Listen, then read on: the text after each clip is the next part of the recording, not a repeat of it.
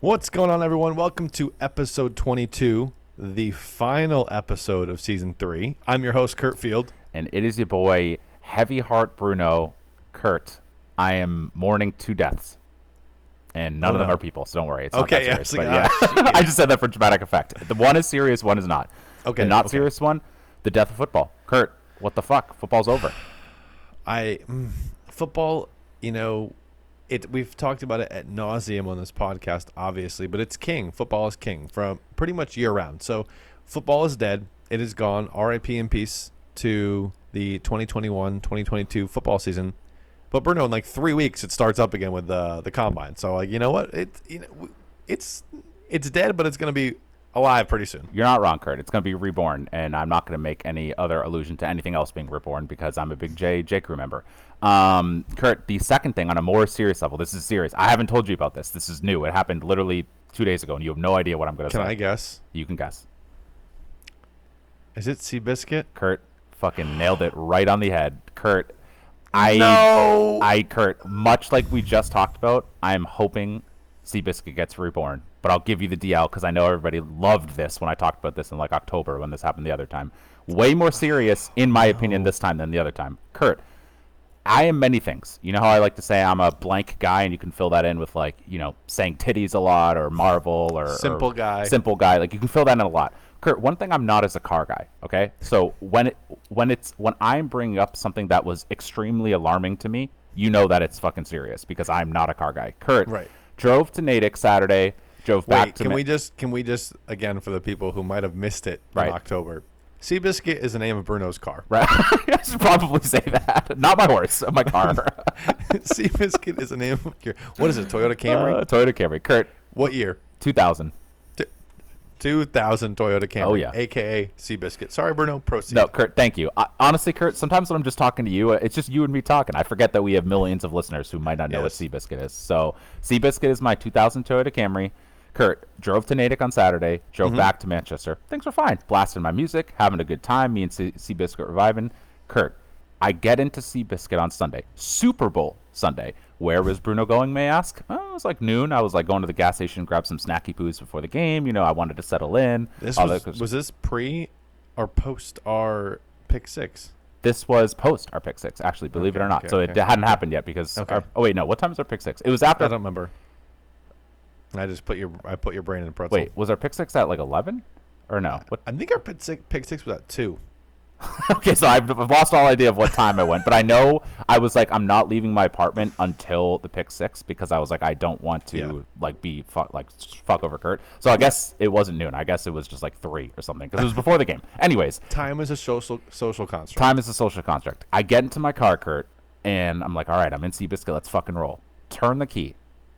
Right off the bat, the check engine light starts flashing in my fucking face, Kurt. I was like, bro, that's an orange light. And just wanted to let you know it was there. Hello. It was saying hi. And Kurt, I've never seen it flash before. And I'm not a car guy, but I was like, that doesn't look good. So it waved hello many times in my fucking face. Kurt, again, not a car guy. There was sounds coming from my car that maybe sounded like an animal dying. I'm not going to lie. There might have been an animal dying in my car. I have no idea. It wasn't me. So what you're saying is Seabiscuit's tummy was upset. And then, Kurt, it's the engine of Seabiscuit started vibrating, and I felt it in my butt. I was sitting in my car, not moving, and I felt it in my butt. So, Kurt, check engine light flashing, crazy fucking dead sounds coming out of my car. the engine vibrating the entire car. I turned him off. I turned Seabiscuit off. I was like, Seabiscuit? I just sat there for like a minute. I'm like, Seabiscuit, redo. All right, buddy. I just patted him. I was like, Seabiscuit, you got this. I was hyping him up. I was like, let's try this again, because I'm just gonna pretend that didn't happen. You know, when you just sit there and you're like, maybe that just didn't happen. Maybe I hallucinated at all. That's how I feel at all times. When something doesn't work, just turn it off. Just turn it off. Back on. And so, like, honestly, I was like pretty convinced. I was like, okay, maybe I just made all of that up. Like, that could all have just not happened. Like, there's a world where I just literally imagined all of that. I have a pretty good imagination. Yeah. Spoiler alert, Kurt. I turned it back on and he did the fucking same shit as before. So then I was like, you know, dumbass Bruno was like, maybe let's just try driving. seeing what happens with all this shit going on. Kurt did a nice little lap around the parking lot, and let me tell you, Seabiscuit did not like that. There was nothing Seabiscuit not happy about. Not happy. And so, Kurt, I did the old classic. You know when you like bruise your hand and you WebMD it, and it's like, yeah, you're gonna die tomorrow because you bruised your hand. I did that, but for cars, and everything I found was viciously hurtful and mean, and my feelings were hurt because it's like your car is gonna die. Literally, everything articles saying your car is gonna die. explode. Yeah. So according to online, Kurt, my engine's fucked, and that's going to cost more than Seabiscuit is worth, though Seabiscuit is priceless, so I don't know how that's possible. But apparently, my engine's busted. Kurt got it towed into the shop today. They were supposed to call me today while I was at UConn. They did not call me. So as of this moment, it's at the auto shop with some sort of malfunctioning operating system and engine, and I have no idea what's happening, and I'm going to call them tomorrow, and Kurt, you better fucking pray for the best, because it is not looking good for your boy. Our prayers worked once for Seabiscuit. They did. We're going to need a whole lot more from this time around. We're going to need all of them. Like, literally, all 1 million. Actually, I shouldn't limit it to one. Every million, all the billions of listeners we have. I need you to wish not only once tonight before bed, but once tomorrow when you wake up. I need 2 wishes from you in less than 24 hours, because, Kurt, that's what I'm going to need. When we are called upon, we deliver, Bruno. That's what we do in this podcast. So yep. So, Kurt, I know that was, not the start you were anticipating today, but Kurt, let me tell you, it wasn't what I was anticipating either. So, Seabiscuit is a staple of UConn. It is a staple of UConn athletics. It's true. It is a staple of the UConn All-Stars. It's very true. IYKYK. If you don't know, then I really don't care either. And now you know. And now you know. Bruno, we're doing this old school style today.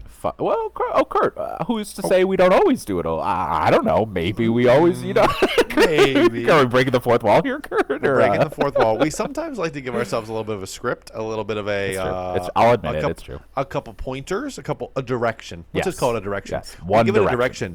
One direction, which we quickly turn into 14 million directions because we like to go off the rails very quickly. My favorite thing to do is when Bruno sometimes, early in the season, Bruno wrote like the entire thing, even the recaps that I said. And my first time reading it was while I was reading it live. And there were some unbelievable sentences in there. So that we missed those days. But today, it is off the top of the head, very limited notes about the Super Bowl, but that's okay because it's very fresh in our mind. So without any further ado, Bruno, I need you to cue it in. Cue in the music. We're going to drop it in one last time on the season, Kurt. Drop it in 3, 2, motherfucking right, motherfucking now. Bang! Bang! Music's playing. Bruno, before we dive into the root and the bones of this game, I'm going to ask you one very simple question. Okay. On a scale from 1 to 10, what would you rate this Super Bowl? Now, I want you to rate this using like the Dave Portnoy pizza rules. You can use decimals. Yep. Okay. I have mine written right here. It's written down, so I can't lie about it. Okay. But I want yours. What would you rate the Super Bowl? All right. So we'll get into it. 1 bite. Everyone knows the rules. 1 bite. 1 bite. Everybody knows the rules. Literally 1 bite. 1 bite. Everyone knows the rules. People forget his Blaze Pizza review where he said he'd do it with integrity and fairness because it was LeBron, and then he gave it a 0. Fucking hilarious. Go watch it if you haven't. I argue that was honest. It was honest. Well, don't ask us every time we went there when we worked at Campbell, but who's counting all those times? It's okay. Kurt, 1 bite, everyone knows the rules. If we're going to be honest, Kurt, I don't know what you're going to say. 6.2. Okay. I was lower. I said 4.5. Oh, okay. It didn't move the needle for me very much. I think it had a lot of potential. Right. It just didn't necessarily live up to that. Right. So let's get into it here. Bruno, in the first quarter, not exactly what we thought off the bat. It was a pretty high scoring quarter in terms of the whole game. So the way this all played out is Rams went up 7-0. Bruno, our boy. I don't know if he's our boy, but you know what? For right now, he's our boy. He's our boy because did you have him having a touchdown catch? Kurt, if you remember correctly, I predicted and bet on 75-yard touchdown to open the game. So I was kind of close. I did tell everybody that at the Super Bowl party I was at. So we were all like, "Come on, nothing." It was like a shitty 1-yard run to start. Yeah, the it wasn't game. great. It wasn't great. But anyway, Odell Beckham Jr. found the end zone for the Rams, made it 7-0. Bruno, we'll get to it, but while Odell was in the game, he was a difference maker. It seemed like the Bengals did not have an answer for him. They seemed a little bit too focused on Cooper Kupp potentially early on, and Odell had some mismatches which he exploited early. Bruno, there was a play in this first quarter. I'm trying to. This is the part where I'm not very good about. Oh, it was it was before the touchdown drive for the Rams. The first Bengals drive, Bruno. Mm-hmm. They go for it on 4th and 1 from the Rams' 49-yard line. Did they get it? No. No, sir. It was a turnover on downs. They're lucky it was just a turnover on downs. Yeah. It probably should have been intercepted. Yes. And the Rams marched in 6 plays down the field, scored a touchdown. Yep. I know I done chained the Bengals twice this year. I ate my words for that. But in the same breath, I have also said all year, I am not a Zach Taylor fan. I think Zach Taylor pooped his pants in that first drive, and it was an atrocious start. Bill Belichick somewhere, probably in Nantucket, was rolling around in his non-grave, but was angry. Sometimes you just got to play the field position game. You know at that point, if you do not get the first down, you are handing the Rams points. Right. In a Super Bowl. Right. Points are precious. They're precious in any game, but they're really fucking precious in a Super Bowl. Oh, yeah. So they turn it over on downs, and OBJ scores a touchdown. Yep. Bengals punt on their next drive. Nothing happens. Rams punt on their next drive. Nothing happens. Then our boy, Evan McPherson. Pardon my ass. Kickpherson. He dials in a not a 55-yarder, Bruno. Sorry, R.I.P. and peace to that prop bet from about 30 yards too short. A good old 30-yard field goal bangs that home for the Bengals, makes it 7-3. Right. Immediate response from the Rams. Yep. They go up 13-3 thanks to a Cooper Kupp touchdown pass from Matt Stafford. They ended up missing the extra point. That turned out to be a very, very big missed extra point because Cincinnati's like, you know what, 13-3. We're at a point now in this, even though it's the first quarter, we're at a turning point. Either we lock in and we make this a game, or things could get hairy pretty fast. Well, they have an awesome 12-play, 75-yard touchdown drive, which ends in a pass, not from Joe Burrow. My friend did put $10 on a non-quarterback thrown touchdown in this game. Damn, should put more. He made like $400 or something. Imagine if he put like 100 or something. That's what I'm saying. Oh, so we were having a grand old time at the Super Bowl. We were like all fired up. I was in the bathroom when it happened. I was peeing. So anyway, Joe Mixon, not Joe Burrow, the wrong Joe. True. Throws a touchdown pass, makes it 13-10. True. That was the final score at the end of the first quarter. I'm like, okay. What were your thoughts at this point in the game, Bruno? You're like, okay, a lot of points, a lot of scoring, kind of what we expected a little bit. Like we both took the over in this game. Wah, wah, wah. But at this point, what were your thoughts? How were you feeling? So first of all, Kurt, that was a good summary of the first half. One thing I just wanted to touch on. Maybe half? Nope, that was the first quarter, 13-10. Are we sure about that? That's the end of the first half. Okay. We're on the same page, baby. Fully scripted. That is on the first half. That's what you said this whole time. My thing says end quarter 2. That would be half. We're on the same page, baby. All right, so I'm just gonna. We were just testing each other right there, Kurt. That's all. That's simply, we're on the same page, like we always have been. I think my phone's a little fucked up here. Yeah, it's the phone. Yeah, it's the phone. Anyways. Yeah, no, that's where I went wrong. Yep. No, that's the end of the first half, guys. Okay. Time traveling. And if you wanted to know why we scripted things, this is why. I fucking love it, Kurt. I fucking love it. All right, so really quick, because we're already in Zilly time apparently. Did you see? So the blocked point after. Did you see that play? Like, yes. I know but so it goes back to, like, I think it was McPherson. He tries to, like, throw it. It gets, like, intercepted, but not. I don't know if that even counts as, like, an intercepted. Then the fucking Rams try to run it back. The guy's running up the sideline. He fucking laterals it to another guy on the Rams, and all of a sudden, shit's going fucking crazy in this blocked point after. Kurt, I don't know what was happening. Am I fucking stupid? I thought the Rams missed the extra point.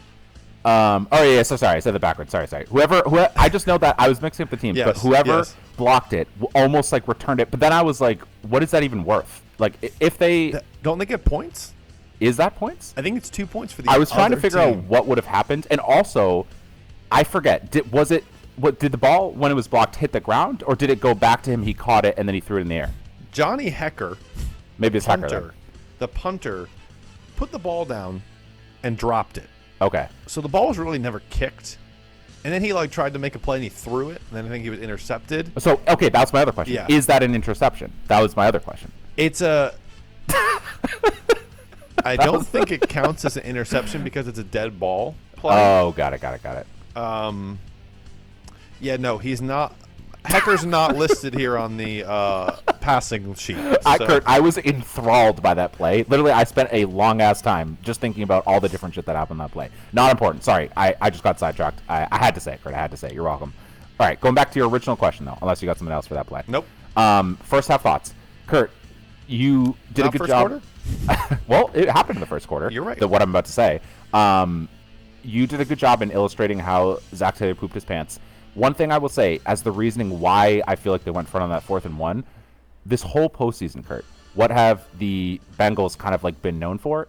They've been known for their second half, right? We saw that against the Chiefs. We saw that in honestly most of their games. They came out really in the first half a lot of their games and they fell flat. And that was something they talked about all of Super Bowl media week. We heard Joe Burrow coming out and saying, like, yes, we're aware of this. We've had meetings about this. We don't know why we start slow. We're really trying to not do that because, like, you can only do that so many times before it comes back to bite you. I just think, Kurt, quite honestly, that was like something that they like overthought out a lot leading up to this game.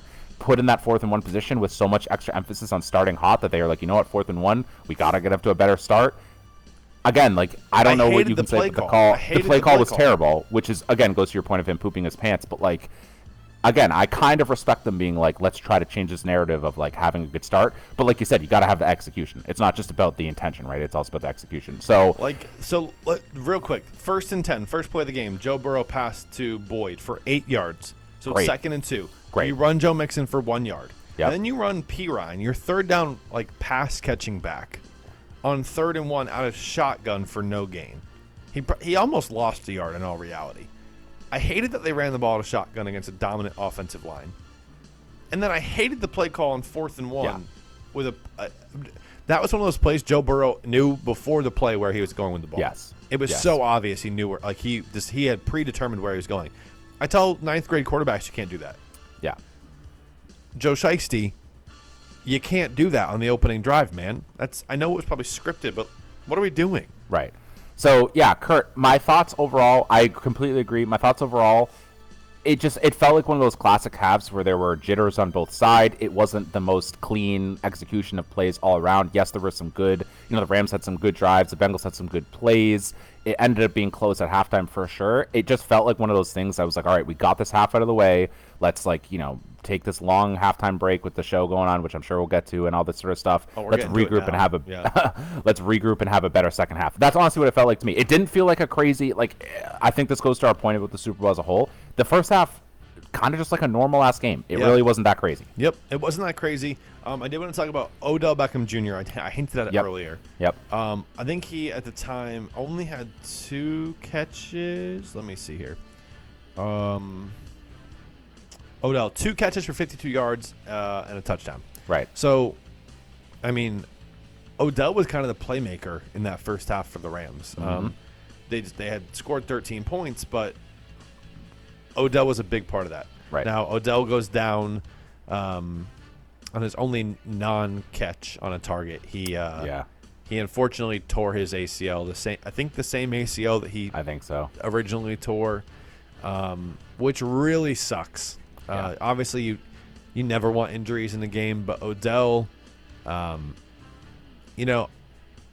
Odell is what Odell is. He likes to be a main storyline. He's kind of an asshole. Like he likes the attention on him. Right. But when he got traded from the Browns to the Rams, he really kind of just shut up and played, and he played really, really well. It's like the Browns couldn't make it work with this guy. Like, what are we doing? His dad should win Dad of the Year for making that video about how many times Baker Mayfield missed him on open things. Like, right. Because he got to Los Angeles and automatically was a game changer for them.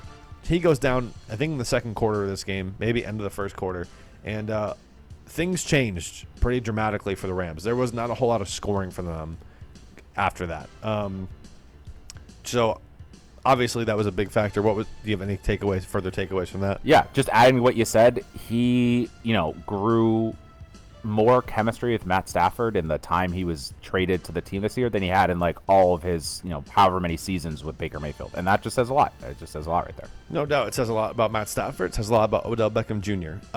Albert Breer, who's really, really tapped in with what's going on in the NFL. I think he's the Monday morning quarterback guy, one of those guys with Peter King, had said the Rams are going to do, before the game, everything in their power to bring back Odell. They love him. He loves it there. He seems like a Los Angeles guy, if we're being honest. Yep. I don't know if this changes anything. When you tear your ACL once, obviously not a great situation. He obviously proved that he could come back and he could play well. Now you re-tear that ACL for a second time. How does that affect your explosiveness? How does that affect your ability to get off the line of scrimmage? All these little things that, unfortunately, you're not going to know now until late. Okay, it's February. Let's say some athletes come back in 8 months from an ACL, which crazy, would be but fast. Yes. Well, since Cam Akers came back in like 6 months from a torn Achilles, I believe anything's possible. That's true. But let's just call it 8 months for Odell. That's into October. Yeah. You're a free agent. Is someone going to take a chance on you after tearing your ACL for a second time? He might have to go back to the Rams on a 1-year prove-it deal again, which fucking sucks because of how well he played. But I think that's kind of what we're looking at with Odell now, which is unfortunate.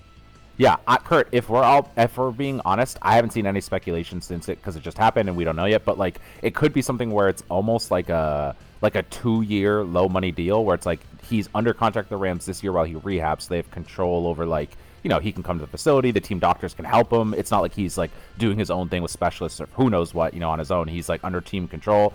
And then the second year is his like prove it year deal, and maybe the incentive for the Rams is like it's not a ton of money. The incentive for OBJ is he gets paid this year while he comes back from injury. I don't know. Maybe that's something that we see happen. Yeah, I don't know, but obviously a really unfortunate ending for Odell Beckham Jr. this season. Right. Bruno, so like I said, now that I realize we're not done with just the first quarter, we're done with the first half, that led to halftime, which was, it had been talked about that this was going to be the, quote, the greatest halftime show of all time. It was apparently the reason a lot of people were tuning into the game. And, I have not talked to Bruno about this. It did live up to the hype. I thought the halftime show was the best part of the game. I'm usually, as stats guy and I and you discussed a couple weeks ago. Yep. There haven't been that many like holy shit halftime shows for a long time. This one was awesome. So just again recapping. Yep. It was Snoop Dogg, Dr. Dre, Kendrick Lamar, Mary J. Blige, and Eminem. And and a surprise appearance from 50 Cent. 50 Cent, baby. It looked more like a dollar bill, if you know what I'm saying. I know what you're saying. Man was putting on a couple LBs. 50 Cent's been hanging with the McDonald's dollar menu for too long. Kurt, one too many trips to the candy shop, if you know what I mean. Dude. That was well done. That was well done, Bruno.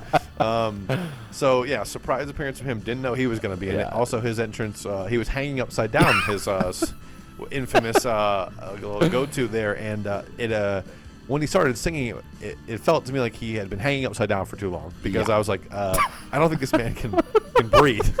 All the blood in his head. Anyways, who was your favorite part of the halftime show? I have to ask because my only concern about this halftime show is I was like, okay, if it's a 12 to 15 minute halftime show, how are they going to fit 6 performers into that little amount of time? I was like, are we only going to get like one song from each person? And that is kind of what it was like. Snoop and Dr. Dre started it, and then I think it went to went to Mary J. Blige, then Kendrick, then Eminem. I think so.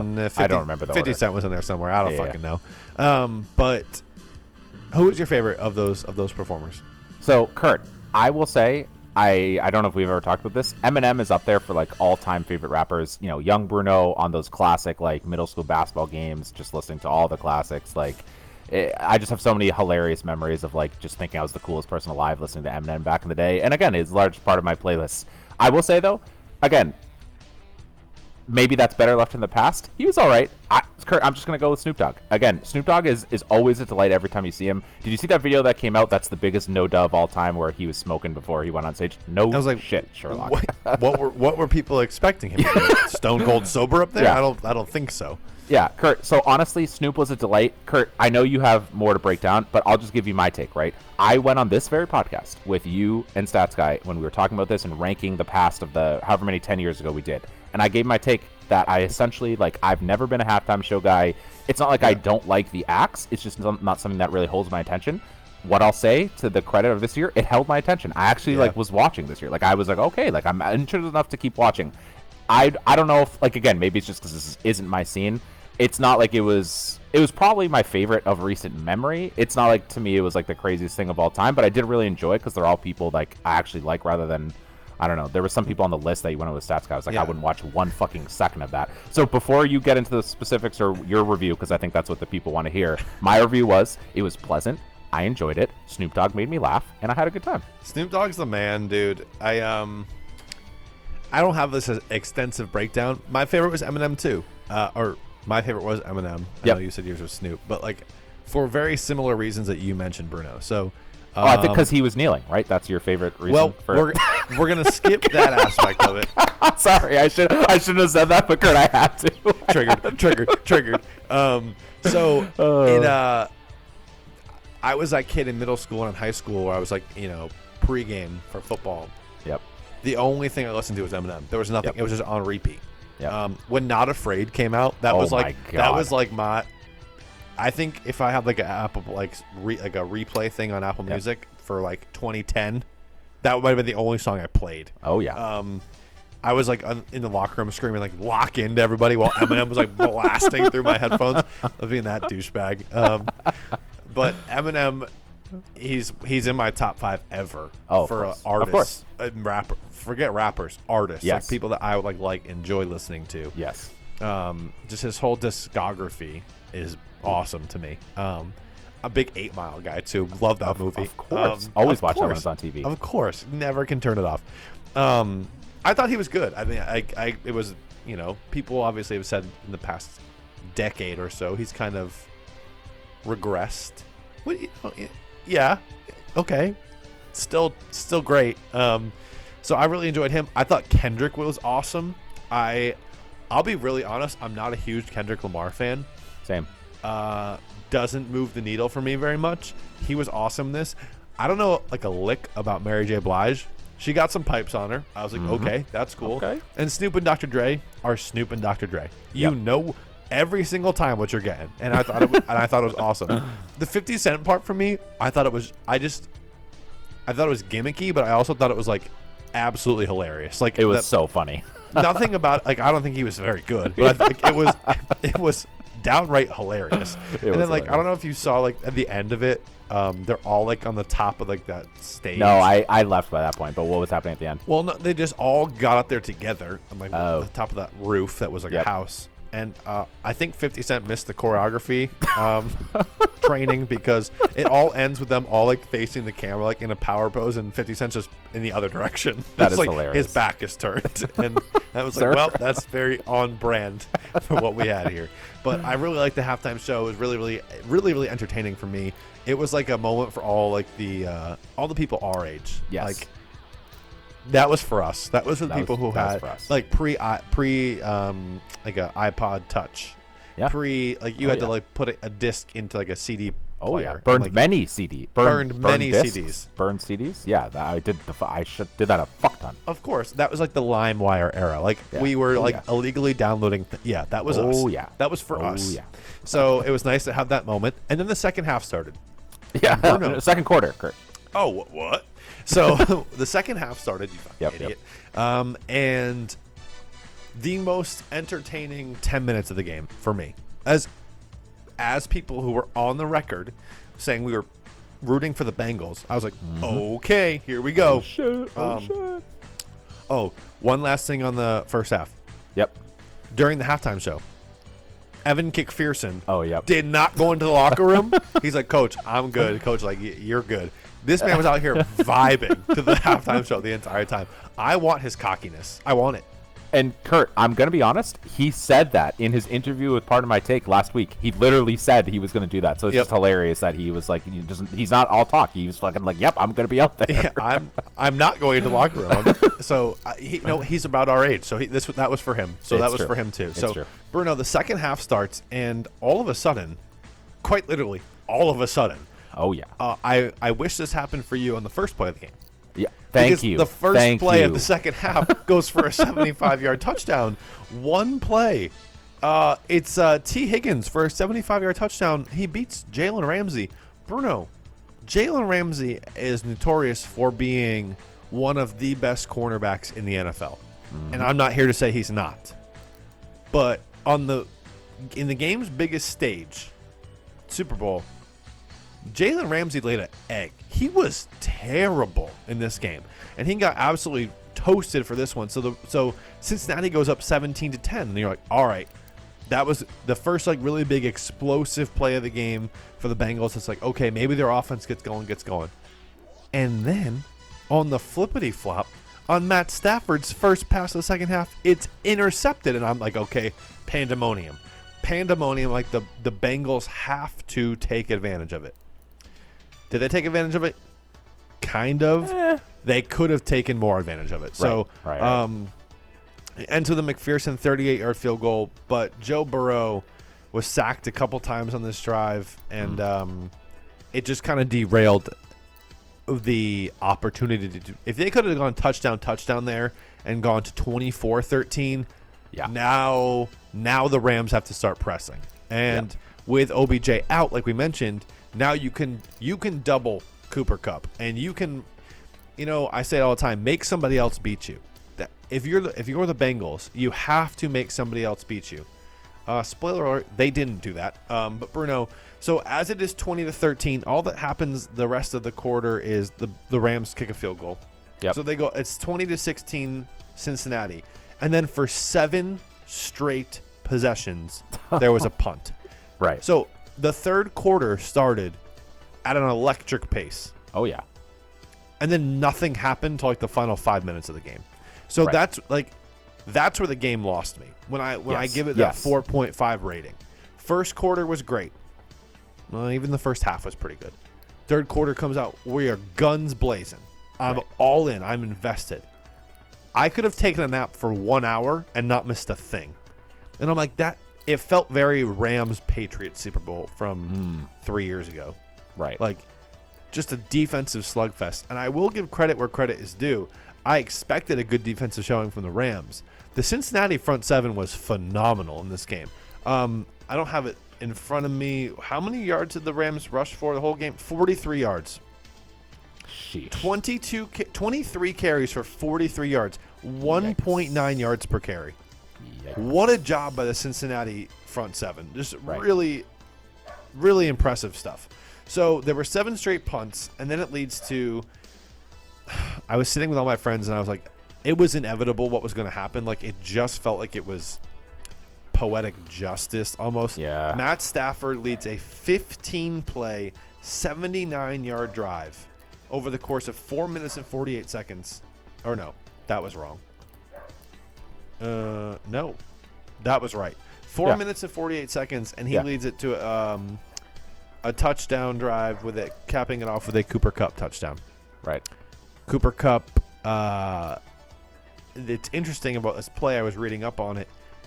This play was originally designed to Odell Beckham Jr., who was playing the outside X receiver position. Obviously, OBJ tears his ACL, is not in the field. Cooper Kupp goes from the slot to the outside. Cooper Kupp is a slot receiver. He's not incredibly big. He's just physical. He goes out to the X receiver spot. They throw a fade route to him. That's a route that you see to a N'Keal Harry, to a Calvin Johnson, to those type of guys. Not to a Cooper. Did you just say to a N'Keal Harry, to a Calvin Johnson, to those kind of guys? Those tall guys. Did you just say that? I see why that might be confusing. Are you trying to make me laugh because you succeeded? I didn't. I mean body type. Okay, that's all I'm going with. I didn't mean saying. caliber, guys.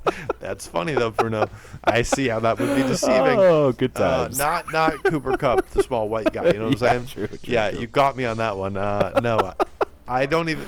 N'Keal Harry and Calvin Johnson are not on the same planet. Can we just get a soundbite from this podcast? Kurt Field compares N'Keal Harry to Calvin Johnson. That's going to be what I share when I share this. So feel free to listen to this now. When I share this, that's what I'm going to say for my description. Oh, fuck me. You're welcome for just completely disrupting your point. That's fine. No, there really was no more point. So Cooper Kupp catches a 1-yard fade to put the Rams up 23-20. Now, again, why is that important? Because of their missed extra point in the first half.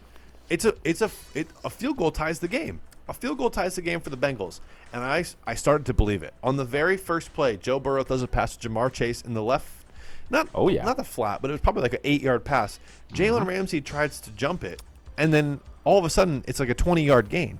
Right. I'm like, okay, Bengals are in business. They only need ideally 20 more yards, and they're in range for McPherson. It didn't go that way. So then they hit a pass to Boyd for 9 yards. Joe Burrow pass incomplete to Jamar Chase. They run the ball on 3rd and 1. Your boy. The P. Ryan again. If you're going to fucking run the ball, give it to Joe Mixon. Yes.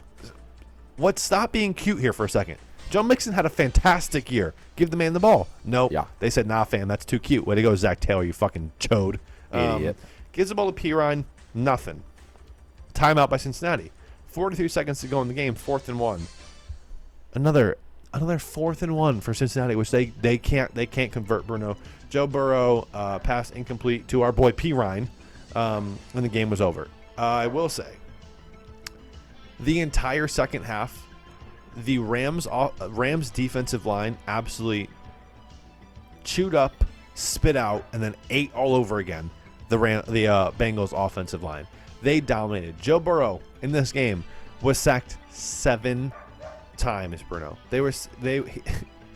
That is an astronomical amount for a Super Bowl. And I know I talked about it on the pick 6. I was like, that is the biggest scare for me. And that's ultimately why I picked the Rams. Yeah. I don't give myself credit for that was pretty spot on for me. Oh yeah, big time. I was like, I think the Bengals will be in the game. I think they'll lose, but by less than 4.5. It just, when you have Joe Burrow and you have Jamar Chase and you have these guys you can get the ball to, I can't believe you don't have the ability to protect him.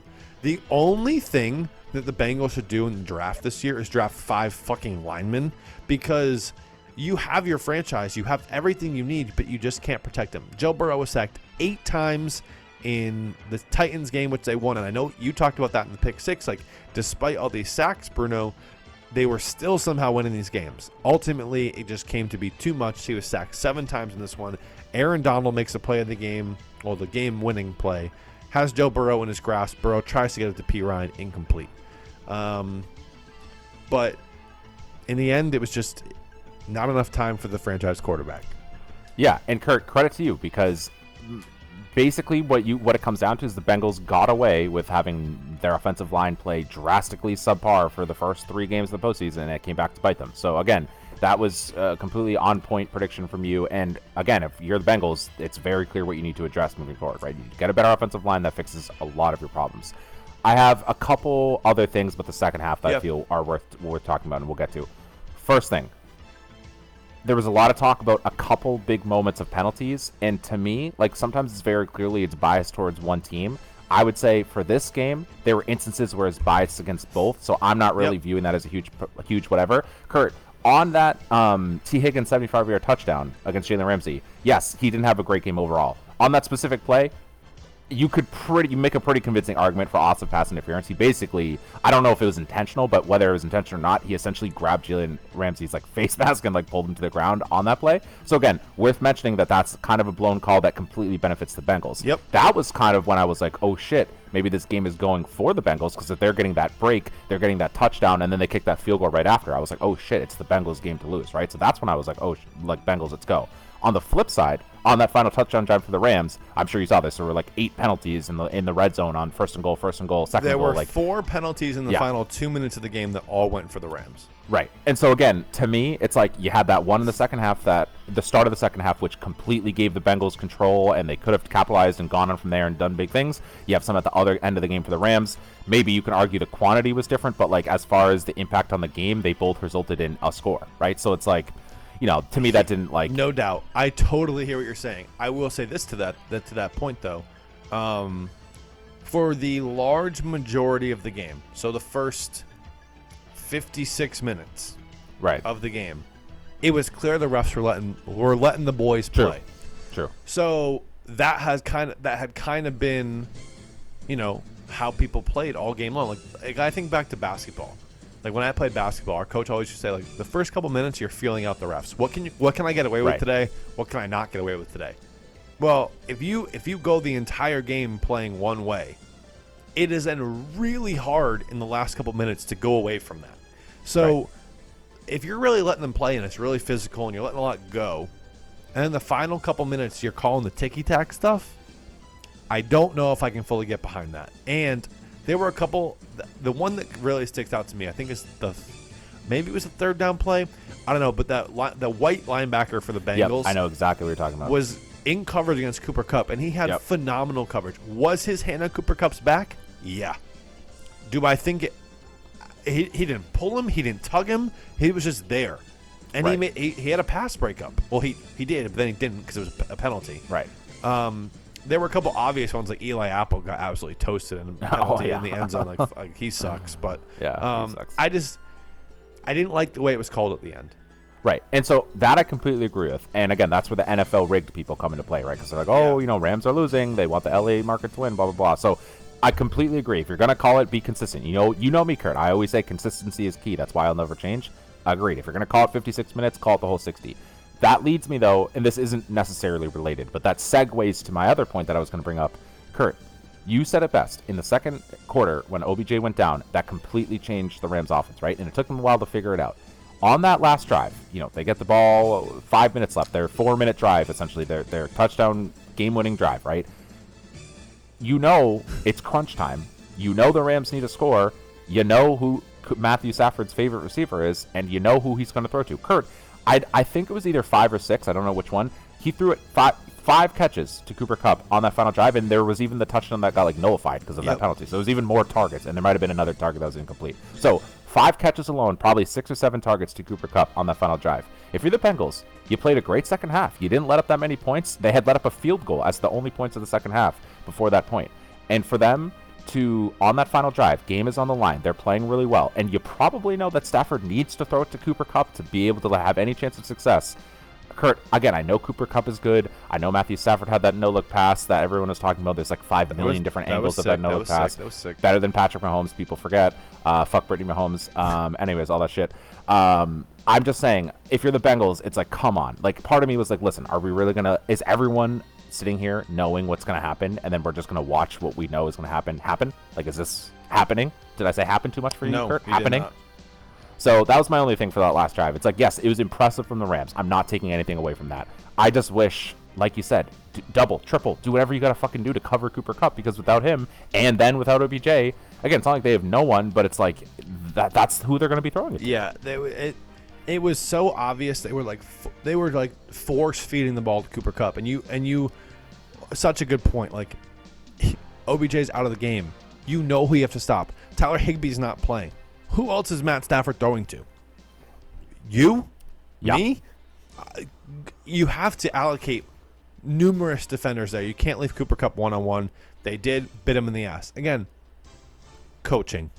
Zach Taylor, figure it the fuck out, bro. Figure it out, bro. I will say this, too. Yep. I think Sean McVay's so fucking overrated. Bruno, before the touchdown that the Rams scored, for almost 120 minutes, so 118 minutes, he had scored, his prolific offense had scored 19 points in a Super Bowl. Yikes. 2 Super Bowls, 19 points till that last touchdown. Yikes.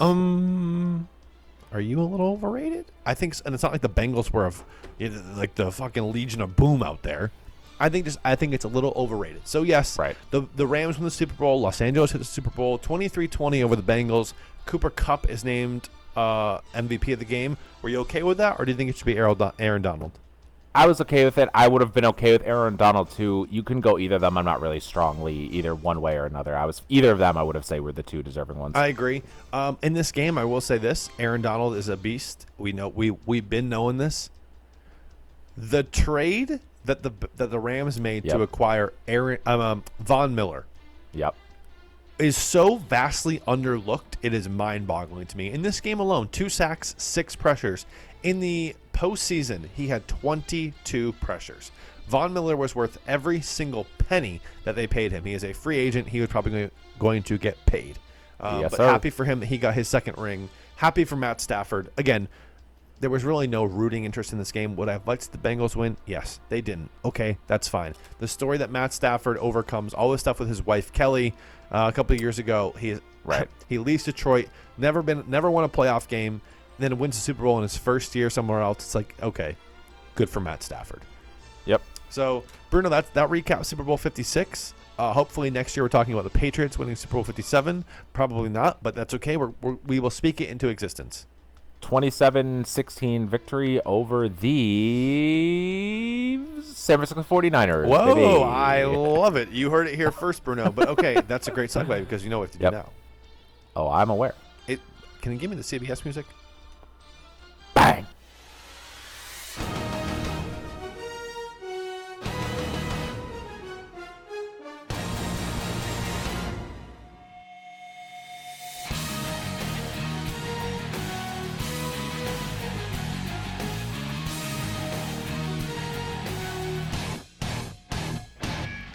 So, Bruno, as we know now, the Patriots are Super Bowl 57 champions next year with their win over the 49ers. Fantastic, fantastic. We have to talk about how they're going to get there. True. You know, this season in 2021, 2022 didn't start great. And then all of a sudden they were 9-4 and the number 1 seed in the AFC. And then they lost 4 of their last 5 games. So, a roller coaster of a season. I would like to see a little more consistency next year. But with that being said, Bruno, it's not going to be oh my God, Siri's talking to me. I hear that. Siri, shut the fuck up. No one asked you, Siri. I said it was going to be a little hard. I didn't need you chiming in. It's not going to be exactly easy next year. I'm going to go over our opponents for 2022 really quick. All okay? right, I'm ready. All right. So, obviously, we know home and away, we get the Bills, Dolphins, and Jets. Of course, okay, so of course. that is what it is. Yep. So, aside from them, though, at home next year, we have the Ravens, the Bears, the Bengals, the Lions, and the Colts. So some winnable games there. Yeah. And then obviously like the Ravens, the Bengals, and the Colts are all tough games. Yeah. Bears, Lions, I'm not even remotely concerned about those. Hopefully not. Hopefully not. But the away schedule, that do be a gauntlet now. You go to Arizona. You go to Cleveland. You go to Green Bay. Oh. You go to Vegas.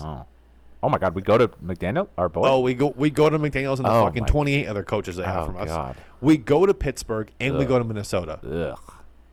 I don't like any of those. Really. Those are some really far trips too. Yeah. Arizona, Green Bay, Vegas. Yeah. Minnesota. You're getting their air miles in next year, Bruno. So yeah. a relatively tough, I would say, opponent list. We'll see again how it all shakes out when the schedule comes out, Yep. which is one of my favorite days of the year. Of course. Bruno, I need. Let's just start at the tippity top. Okay. Okay. In order for the Patriots to get to the promised land next year, I think the first thing they have to do this offseason before they acquire any players, before they trade any players, is they need to establish what the fuck is going on in their coaching staff. Yes. Bruno, as we have stated at this point, they lost Dave Ziegler and McDaniels to Vegas. True. Well, I don't know. Do you remember that documentary, the Nick Saban, Bill Belichick documentary thing that was on ESPN a couple years ago? Yes. Where they were sitting in Alabama and Belichick and Saban were both saying how, they're super happy for their assistants when they get head coaching jobs elsewhere. But what they don't like and how I think is scummy is when they raid your coaching staff. Right. I wonder what the relationship right now is like between Josh McDaniels and Bill Belichick, because your boy Joshy, he raided the cabinet before he left. So on the way to Vegas as well, Mick Lombardi, the Patriots wide receiver coach, who potentially could have been the offensive coordinator here, goes to Vegas and is the OC there. He takes Bo Hardigree, who was the quarterback coach for Mac Jones, takes him to Vegas to be the quarterback coach. And then Cam Brasillo, the offensive line coach. Thank you for your time, sir. You're coming to Vegas too. So he takes the entire fucking Patriots offensive staff with him to Vegas. And right now for the Patriots on offense, they don't have a quarterback coach. Ivan Fears, the running back coach, is going to retire. No running back coach. No receiver coach. It'll probably be Troy Brown. Nick Caley, who's a tight ends coach, who, if he's OC, I'm okay with it because he's been around for like 11 years. He's a good dude. People like him. But that's it. Oh, and how could I forget? Oh, boy. Joe Judge, the offensive assistant. Oh, shit. Woohoo! So, Bruno, we do, as of today, have a director of player personnel, Matt Groh, who's been in the system for 11 years. Right. Has taken over Ziegler's duties. But I'm fine with that. Matt Groh is an integral part of last year's draft with Ziegler, so hopefully we have another good draft that we had last year. Right. But this coaching staff needs to get sorted out. You don't have an offensive coordinator, and you haven't had a defensive coordinator for 3 years. You have Steve Belichick calling plays on Sundays, but you have Gerard Mayo running meetings during the week, and you have Gerard Mayo going out and getting all these head coaching interviews. But then Steve Belichick, this is what I equate it to, and this could be a dumb analogy or whatever. But Bruno, let's say you and I are we're in the same class at UConn, and you study the entire week as hard as you can for an exam, and then I go in and take the exam for you, not studying. Yeah. Does that make any fucking sense to you? Kurt, is that going to work? Because I don't think so. I don't think that's going to work, Bruno, and it hasn't really worked for the Patriots. So Steve Belichick calls plays during the games, and Gerard Mayo doesn't, and Gerard Mayo gets all the head coaching off interviews. Right. I don't know. It just seems a little ass backwards to me. Yes. So we don't have an official defensive coordinator, even though it should be Gerard Mayo, and we don't have an offensive coordinator right now. I don't like that. So, Bruno, I want to know. Yep. Because I'm getting a little nervous. Yep. Because Mike Reese, who again is as tapped in with the Patriots as anyone could be tapped in, was starting to hint about Joe Judge and Matt Patricia being heavily involved in the Patriots offense next year. And you know what that makes me want to do? Puke. Become a Bills fan. Oh, because boy. that or put a bullet between my eyeballs, because no thank you to either of them. So I'm going to give you my dream offseason for the coordinators. Sure. Dream. Sure. Pipe dream. It's Dream never big. going to happen, but I want it. I want Bill O'Brien back, and I want him calling plays for the offense. And I want Brian Flores back as a defensive coordinator. Okay. Brian Flores is not going to get a head coaching job. Obviously, he's obviously going after the league. Yeah, his lawsuit. Thank you, lawsuit. I was gonna say suing, but I knew that wasn't the right word. His lawsuit with the league. But the last time the Patriots had an elite defense was when Brian Flores was here. Sure. And the man knows what he's doing, and he's had Bill Belichick's number. So I think Bill Belichick respects him. I hope if Bill Belichick offers him anything, he doesn't text him, because he might text the wrong guy. Yep. So I saw this really funny meme where it's not funny, but like Bill in his phone should have wrote like Black Brian and White Brian God. because he texted the wrong. Yeah, texted the wrong. Well, shit, GM. So I don't know if they're on like great, because obviously Belichick's text messages are in the Right. lawsuit that was sent to the league. I don't know if Bill likes that being out there. So I don't know how they're doing from a friendship standpoint at the moment. But True. again, ideally, I would like Bill O'Brien back and Brian Flores back. If we can't get Bill O'Brien back, I can't believe I'm putting these words into the universe. Boy, I'm nervous. I want Adam Gase to be the offensive coordinator of the Patriots. My God, Kurt, Jesus. I think Adam Gase is a buffoon. I think he's a fool. And I think he's a terrible head coach. But I think he's a pretty good offensive mind. What he did with Brian Tannehill pre-ACL injury was very Josh Allen-esque. Like the jump that Ryan Tannehill took under Adam Gase. Bruno's giving me this half-ass smirk. I can't believe I'm putting that out into existence. But I'd rather have Adam Gase than Nick Caley or Chad O'Shea back here, or someone who just I don't think is qualified to call plays in the NFL. Like, at least I know these guys have done it before. Right. It's Bill O'Brien is number one, and then 50 feet of shit, and then Adam Gase. And Kurt, you know what? I'm going to agree Adam with Gase. you. I'm going to agree with you. Sorry to cut you off. I don't know about Adam Gase, right? I was just, giving you the smirk. What I completely agree with you, no matter what, is that I'm kind of getting tired of this promoting from within perspective that we're taking. Like, it's very annoying. I know Bill Belichick's a great coach. Again, some of his assistants and the people under him have gone on to great success. Some are Steve Belichick, right? So that's just what it is, right? Yeah. I think at this point, Kurt, there's too many holes and too many people have left. I don't think, like, in a normal year, if one coach leaves, sure, promote someone random from within, and that's like, okay, problem solved. This many holes, we need, like, proven talent. We need, like, people who have done this shit before, people who have gone up, maybe been head coaches, whatever you want to call it. We need people who, like, know what they're doing. And, like, again, no disrespect to Gerard Mayo or the other people who are there. Like, I'm sure, like you said, they're nice guys. I'm sure they're going to be great, or they will be great if they're, given a chance someday or whatever it is. I completely agree with you. I would like to hire some people who know what they're doing. Yeah, no doubt. And again, I think it all varies a little bit. Like, if you're a running back coach, if Ivan Fears leaves, obviously that's a big loss because it's Ivan Fears, but you can replace a running backs coach.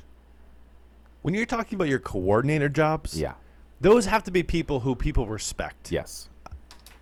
You can't just bring people up from within.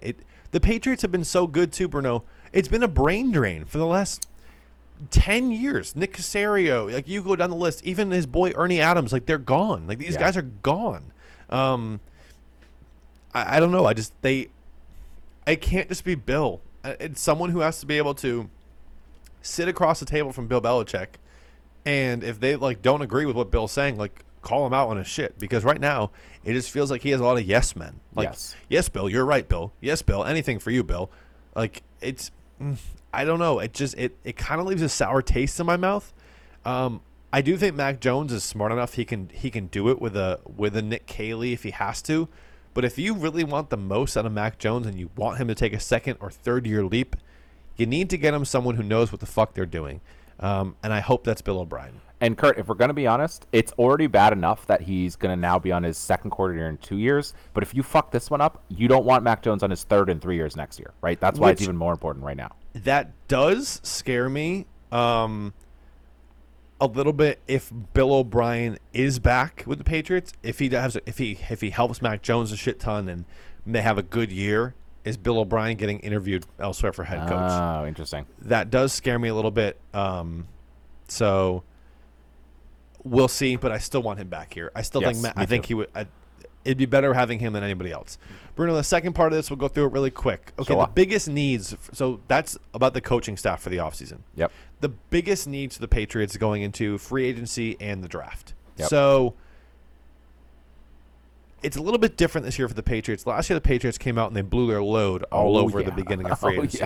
You and I could not keep up with it. It was awesome. It was electric. It was unlike anything we had seen from the Patriots. They cannot do that this year. They simply don't have the funds to do that this year. As of right now, the Patriots have roughly $13 million to play with in free agency.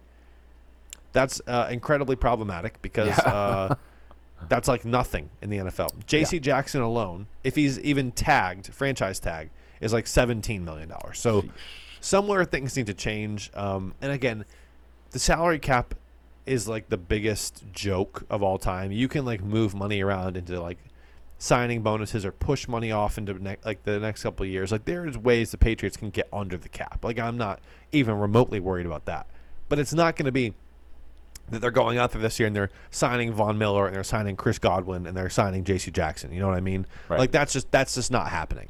So what does that mean, Bruno? They have a lot of holes that they need to patch up here. And I think a lot of that is going to have to get hit on in the draft. Yeah. Does that scare me a little bit? Yes. We know from like 2017 to 2019, 2020, there are a lot of like, what the hell pick was that for the Patriots? I've tried to come on and justify them. I've tried to have Bills back. Some of them are just not even worth defending. Right. Cyrus Jones, N'Keal Harry, Jawan Williams. It's like those guys. There's just no hope of even anything for them. But then this last year looked like a home run off the bat. So hopefully this whole thing of Belichick being more inclusive with his scouting department and his guys, Matt Groh, Elliott Wolf, who's still there. Hopefully they have another home run draft. So Bruno, I want to talk about a couple spots that I think need to be looked at. Yes. Number one, wide receiver. That's my number one as well. I know the Patriots defense was awful in the loss to Buffalo. Both losses to Buffalo this year. I know they limped to the finish line. You cannot convince me at this time otherwise. A good offense beats a good defense any day of the week. If you look at the top 8 teams, the divisional round, I went through it on this podcast about how many different playmakers these teams had. You need playmakers on offense. Yes. And the Patriots offense, I am so okay that it wants to be a run-heavy offense with Damian Harris and Ramondre Stevenson. You can feed those boys till you can't feed them no more. Of course. But you can't be one-dimensional. The Patriots talk about all the time how they only saw one high safety a lot this year. Almost every team in the NFL plays 2 high safety because they have these explosive down-the-field playmakers. Well, the Patriots just run the ball all the time, so they have another guy in the box. If you can run the ball as efficiently as you could this year, and you can add an element where you can go get an explosive receiver in the draft, and you have Kendrick Bourne, you have Jacoby Myers, and you have Hunter Henry, and maybe Geno Smith doesn't suck next year. Now you have a two-dimensional offense that is really hard to stop. But you need a number one, and that's what this has got me to. I know the N'Keal Harry pick was a bust. I know that. Everyone knows that, except for when he's Calvin Johnson. Yeah. But there are guys in this draft that can be a number one for you. Treylon Burks out of Arkansas is my number one pipe dream. He's probably getting taken before the Patriots at 21. He would be phenomenal. There's Jamison Williams, I believe, Williamson or something. Yeah, from Alabama. From Alabama, who's awesome. John Mechie III from Alabama, who's awesome. He'll probably be a second-round guy. Chris Olave from Ohio State. There are guys out there who can come in right away and change your offense. Right. And I don't care if your number one is a slot guy like Cooper Kupp or it's an outside guy like Odell Beckham Jr. Right. Like, you just need someone who's going to threaten the deep part of the field, threaten off defenses, and be like, oh, shit, we can't stack the box because this guy can beat us over the top. Right. So wide receiver, I don't think you're getting him in free agency. I don't think it's Chris Godwin. I don't think it's any of those guys. If it's Allen Robinson, sign me up. He had a down year. But I'd be all aboard the Allen Robinson train. Me too, Kurt, and I'm just going to say it. It's not going to happen. I'm not saying it's going to happen. It's not going to happen. But Calvin Ridley, wouldn't that be a delight? Yeah, I'm so in on that. If that could happen, I will sign up for Calvin Ridley every day of the week and twice on Sundays. So wide receiver is number one for me. Yes. Bruno, real quick, rattle off the last 3. Yep. Cornerback. What's happening with J.C. Jackson? Is J.C. Jackson back? Is he getting franchise tag? Is he getting tagged in trade? What's happening with J.C. Jackson? As of right now, I listened to the Patriots Talk podcast today. No communication with J.C. Jackson. Lovely. That is about the way how Bill does business. He doesn't talk to you until he has to.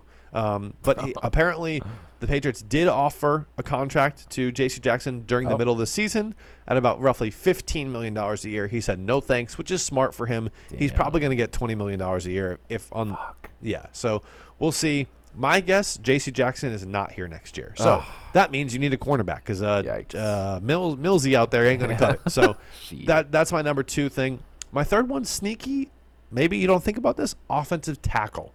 Yeah, offensive tackle right now. Trent Brown, free agent. Isaiah Wynn, last year of his deal. Also, I don't like Isaiah Wynn. So take that for what it is. Now you have Mike Onwenu and you have Justin Herron, but are those long-term answers? Are those guys who are long-term answers? I don't know. So that I think tackle has to be a spot where you look at this year. Right. And lastly, it's linebacker. Gerard Mayo Gerard Mayo went on to on the Patriots Talk podcast and said they need to get faster and more explosive on defense. And I think I popped a boner in like 2 seconds because I love Dante Hightower. I love Kyle Van Noy. I love Juwan Bentley. They're all slow as dog shit. Like they're these Mack trucks in a league where they got NASCARs going around. Like you need a little more speed. So I know they have we need some Hot Wheels. Your Hot Wheel accelerator, ready to ride. So I know they got Cam McGrone in the draft last year. He didn't play at all this year because of an injury. Right. So he'll be back, and I think they're excited about him. Yep. Raekwon McMillan, that is a name you have not heard since the start of training camp. I really haven't. Bill Belichick brought him in. He tore up training camp. He was phenomenal. Unfortunately, training camp was not the only thing he tore up because he tore up his ACL. So he missed the entire season. But apparently he's in the plans for next year. So those are, again, two guys, who can make a difference. Right. In free agency, that's where I think the Patriots go. I think they'll go look to add someone in free agency. So that is what it is. Those are the 4 spots I think that have to get addressed if you want the Patriots to be legit contenders next season. Yeah, Kurt, mine, again, you did it exhaustively. My top 2 were simply wide receiver and linebackers. I think those are the biggest 2 things. Kurt, I'm not going to lie to you. I know, we won't have a ton more to say. We'll cover the draft as we get closer. I'd be okay with our number 21 pick being a top wide receiver. I'd be great with that. We missed out on Justin Jefferson, as you are well aware. We did not get Jamar Chase. Obviously, we weren't rumored for him, but I'm just saying we did not get Jamar Chase. I'd love whatever receiver next year is going to be the next one of those guys. What's interesting about last year's draft, too, Bruno, is everyone's like, oh, the Patriots need a receiver. They need a receiver. They need a receiver. They didn't draft a receiver till the 7th round, Trey Nixon. Yikes. So it's like, Bill, sir, please. Please. I know what I'm about to say is going to scare you, but hear me out on this. Apparently, and I'll do my dumb, nerdy research about the draft, but it sounds like it's super top-heavy. Like the top 10 guys are first-round picks, and then everyone else who goes in the first round might be they're not a home run pick. The pick number 21 is prime Bill Belichick trade back. Go acquire him. I know. I knew I was going to. It's prime trade back territory. So just prepare. It's February 15th. Start preparing yourself in 2 months because he's probably trading back. If you're telling me to prepare my tits, I'll prepare them. I didn't want to, but I'll do it, Kurt. For the brand, you have to do it. So, I don't hate it. If there is a number 1 wide receiver there, if Treylon Burks is there, if Williams is there, whatever, and they don't take him, then I'll be pissed. Right. But like I just talked about seconds ago, there are a lot of holes that need to get filled. The Patriots don't have that many picks this year. Yeah. So if you can trade back from 21 and then you're at pick 34 and you acquire a pick in the 40s or 50s, okay, because you need some of these guys. So we'll see. It'll be a very interesting offseason. You'll hear from us at some point in this offseason about what's going on. But this was a fun season of playing the field because they didn't suck. Yeah. They didn't outright suck until the end. Yeah. Then they outright sucked. Yeah. But we made it through a year of Cam Newton, and this year was just a holy blessing to have Mac Jones and a lot to talk about. So super fun year talking about the NFL and the Patriots. As we talked about, Rams Super Bowl champs, Patriots heading into a very exciting offseason. Please go get some competent coaches, and I'll be very happy. But Bruno, for one last time this year, it's time for the Stats Guy segment. I think it is. It's me, baby. Hey. Hello, bruv. Hey, Hi. bruv. Very pleased yet very sad to be here. Football season has been made exponentially better by my presence on this podcast. And I'm sad that she's coming to a close. Are you also sad that time being. the Cincinnatis are gone? Kurt Field of Playing the Field, I really didn't have a great weekend. And really it was because the Cincinnatis did not take home the Super Bowl win. And thank you so much because you're leading me right into the first thing that I wanted to talk about. Segway King over here. Segway King. And also, just a spoiler, I don't have any stats. I really just have 3 talking points. Fuck yeah, let's do it. I love it. You know what? That's so on brand for this. Let's just do the damn thing. Wait, figured I'd Kurt, go is out she with a bang. winging it? Well, stats guy, we wang I'm it quite today. literally buffalo wing-dinging it. Why? Wow, we wanged it too. So Great. The Cincinnati's did not take home the Super Bowl win. Though you didn't take home a I- sweatshirt. Do you actually just want to do my segment? I didn't know you were talking about. Damn, stats. Be quiet. I'm not in Okay. the mood to play today.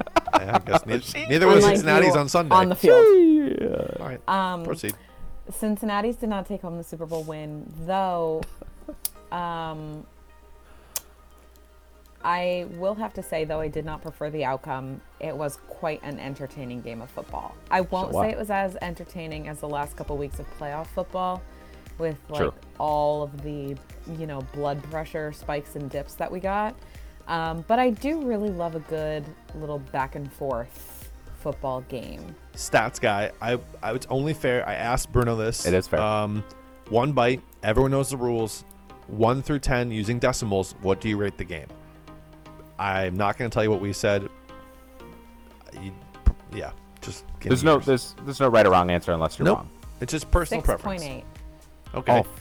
So stats guy was 6.8. Bruno was 6.2. I was 4.5. Okay. I was So, hoping okay. we'd do So the same. That would have been electric. What you're saying is I'm glass half full kind of gal. Yeah, which is again very on brand. Yeah. I'll give you reasoning behind my score.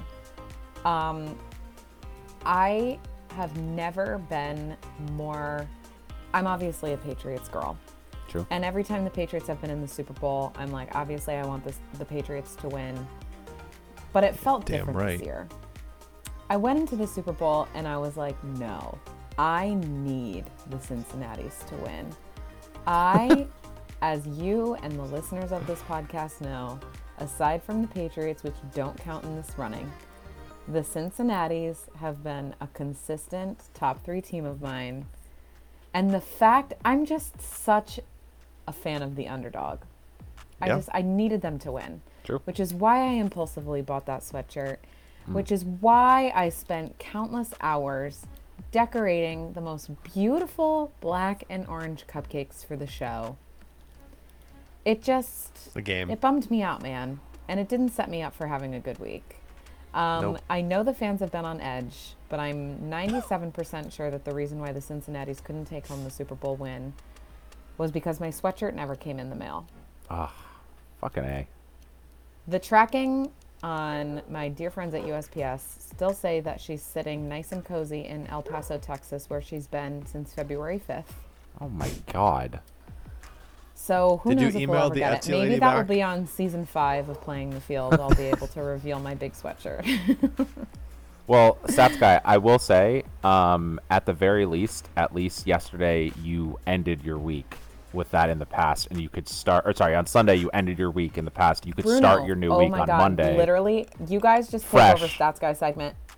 Just take it over. I'm just saying, you started your Monday fresh. You left it Sunday, and the end of that past week, you started your Okay. Monday fresh. Hold on. Yep. I'm not done.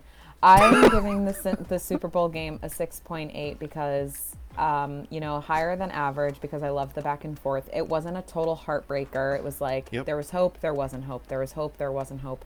I didn't love how many times Joe Burrow got yossed on the ground. Yas. What a great word. That was a I great fucking simply word. didn't love that.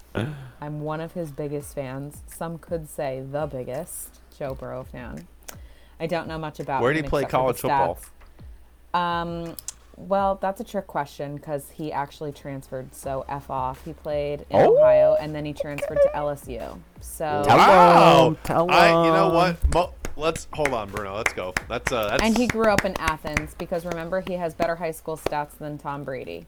Yep. Wow. Holy And also shit. Kurt Field. No. Doubt Yes. me. I dare you. Me better than Tom Brady. So Yeah, that's, yeah, but yeah. Right. If we were to Yeah. rank, it would go Tom Brady, absolute trash, Oh, starting from the Kurt. bottom. Love Yep. it. and Joe Burrow sitting pretty at the top. Me sitting right in between Tom Brady and Joe Burrow sounds like a sweet spot. So I'll take that. I'm going to move right along past that comment. and move on to my second topic of conversation. Don't make it weird. You said it, not me. I said sitting. What are we gonna do sitting? What did Jerk we each other all off? think about the halftime show? We already talked about it. Okay, Great. and was I here for the We conversation? both really liked it. Bruno said, remember how we said when we did through like the last 10 halftime shows, Bruno's like, I pooped during halftime. Right. He didn't poop during half. Well, maybe you Oh did, my but he God. at least watched. I did. He said he was entertained the entire time. Pleasant. It was a pleasant delight. It was a pleasant delight. I I'll loved take it. it. I Did loved that go it. into your 6.2 score? It actually didn't. If I factored it in, it would have been higher. I just did the game on that. But Me too. like I said, 6.3 I probably. said this here, and I disrespected both of you when I said I'm not a halftime show guy. But I watched for the most. I didn't. Kurt said something about them all gathering at the end. I was gone by that point. I needed to get my poop in. But for the most part, I watched it all, and I had a great time. Stats guy Kurt asked me who my favorite performer was or which segment was my favorite. I don't know if it's possible. I don't know if you judge it holistically or if you have that. Okay. I said Snoop. He said Eminem. What say you? You said Kendrick? Oh my God, no. Wow. I think you shouldn't have told me who you each voted for until after I say my answer Oh, fuck. because I don't like knowing that I'm about to be a tiebreaker. Oh, That's I like fine. it to be a surprise. That's fine. No, that's I fine. think, okay, so I think I'm kind of more familiar with Eminem, Kurt picked Eminem. but So that's fine. But I think I liked Snoop's performance the best because Yeah, Snoop was it was awesome. one of those things where, like, we're kind of on the cusp of like being in the demographic that actively listened to Snoop when he was like releasing new music. Like we always grew up being familiar with it, but not like California seeing him Girls in featuring concert. Snoop Dogg.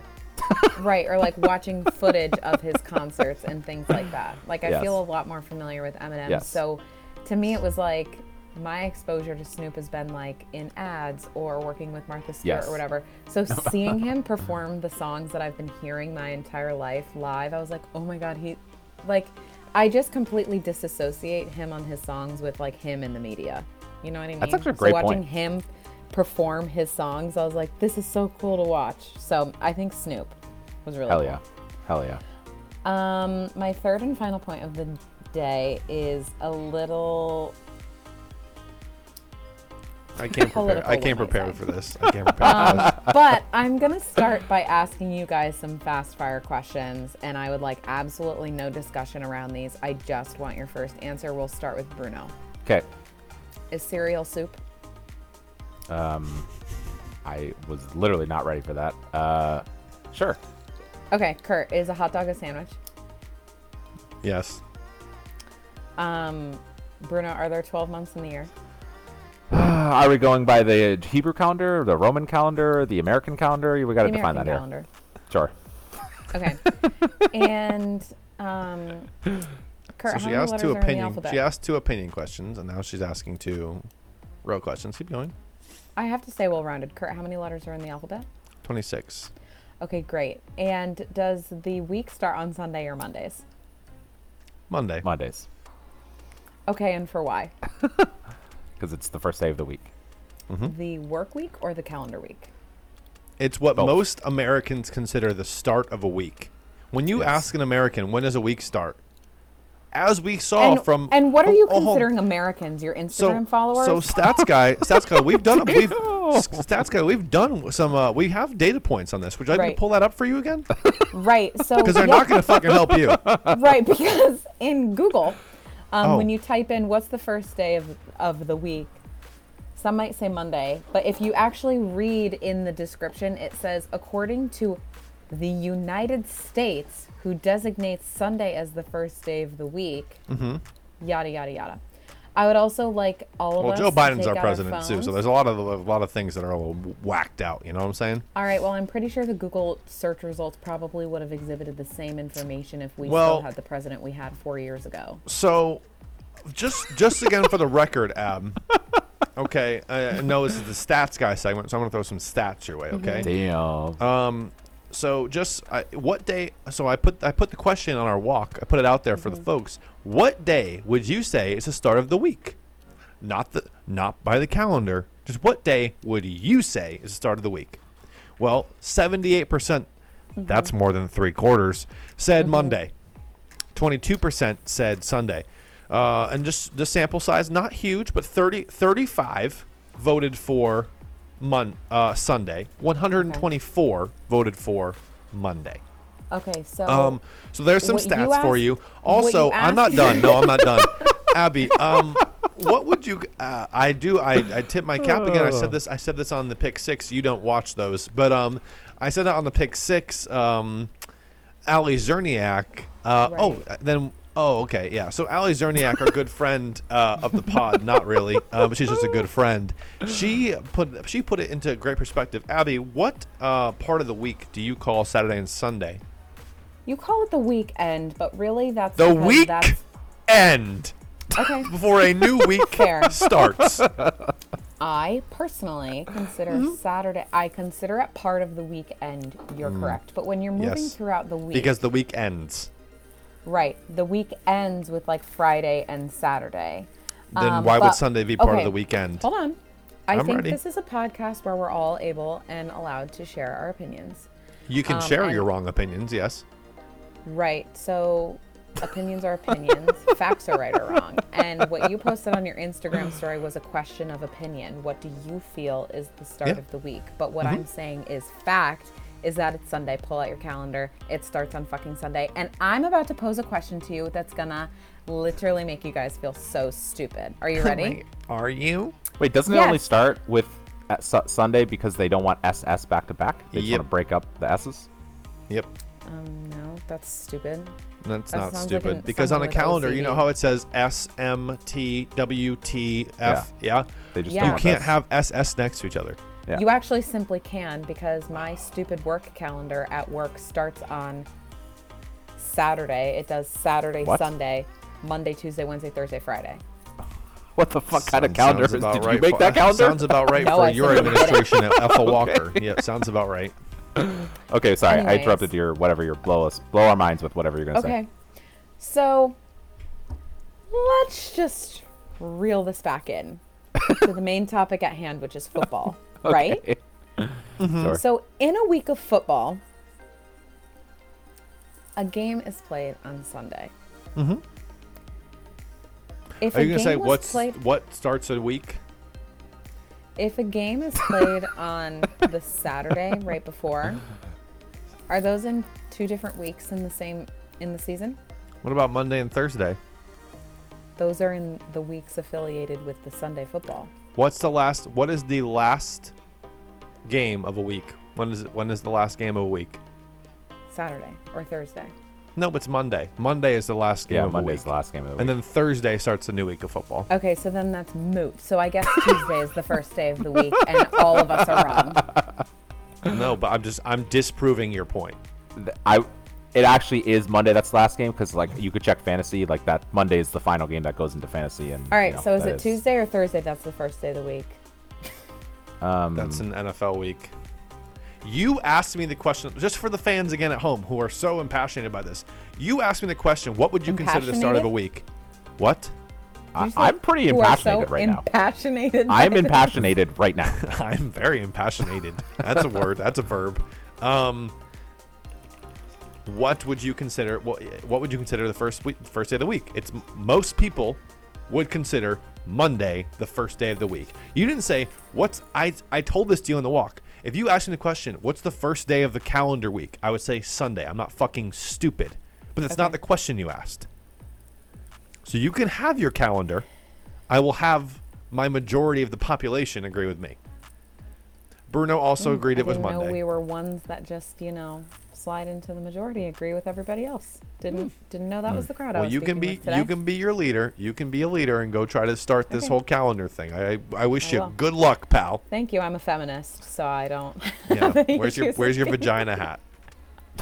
Actually, don't have one, but Then you're not a feminist.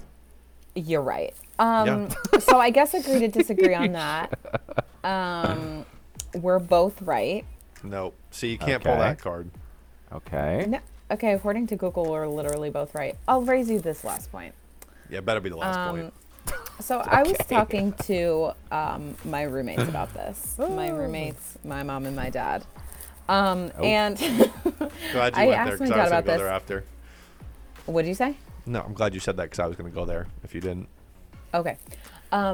So I asked them both how they would respond to this question. And my Okay. mom, who's able to respond to things in a short and concise way, said, first day of the week is Sunday. My dad, Yeah, where she was one of I- the 35 votes of Sunday. Yep.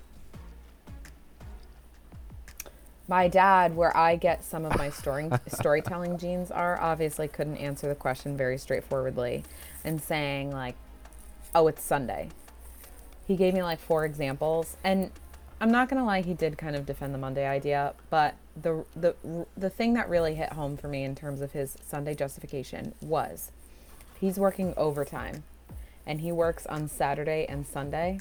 Those get paid out in different paychecks because his paycheck, like in the business world, because he works according to the stock market, it's Sunday to Saturday. And so that just really hit it home for me.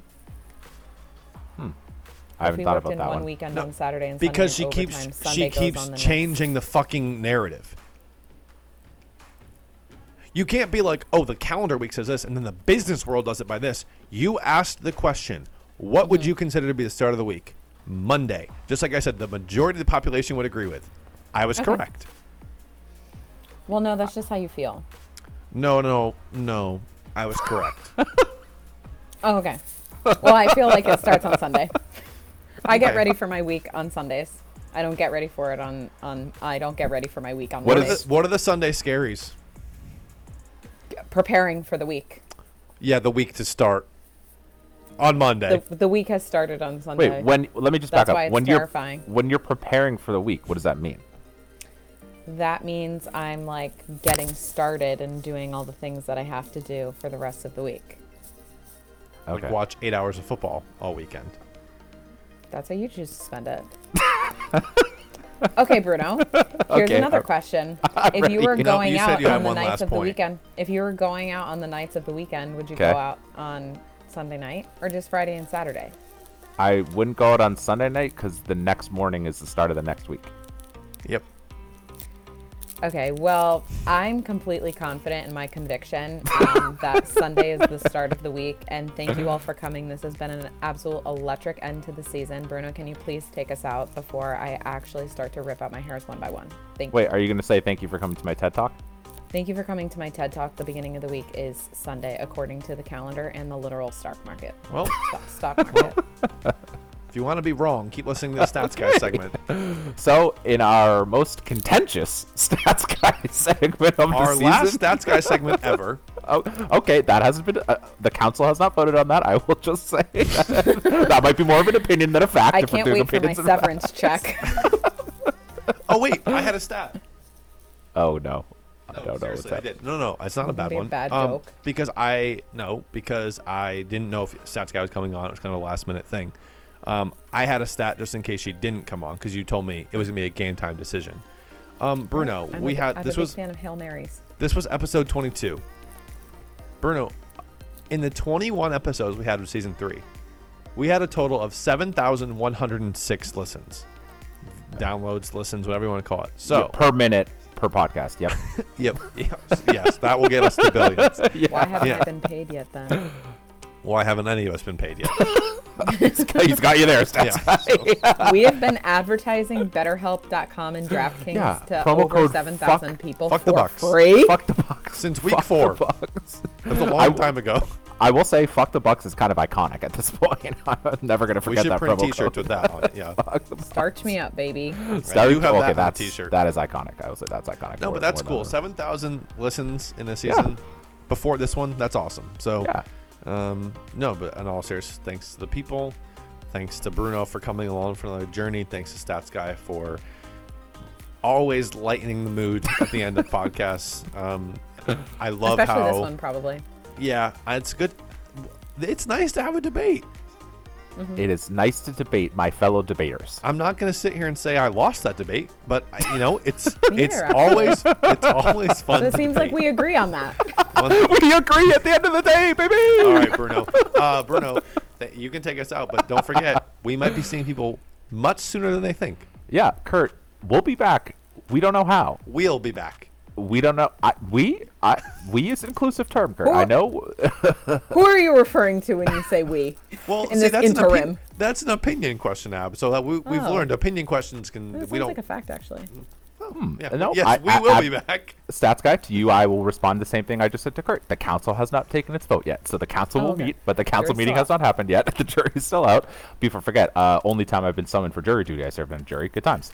But thank you That again. would happen to you. It was the only time, and yep, he was convicted of. Okay, never mind, can't say. Anyways, we had a great time this season. Again, Kurt, thanks, as you said, to the millions of listeners. Stats guy, thanks for providing the diversity of stuff that we talked about, which is leading into our off season and all that good stuff. Again, this is weird because usually I'll say see you next week. I don't know when we're going to see you. I don't even really see that much. I don't see. Arguably, I don't see. But you know what? We'll see you next time on Playing the Field. Bye, guys. Miss you already.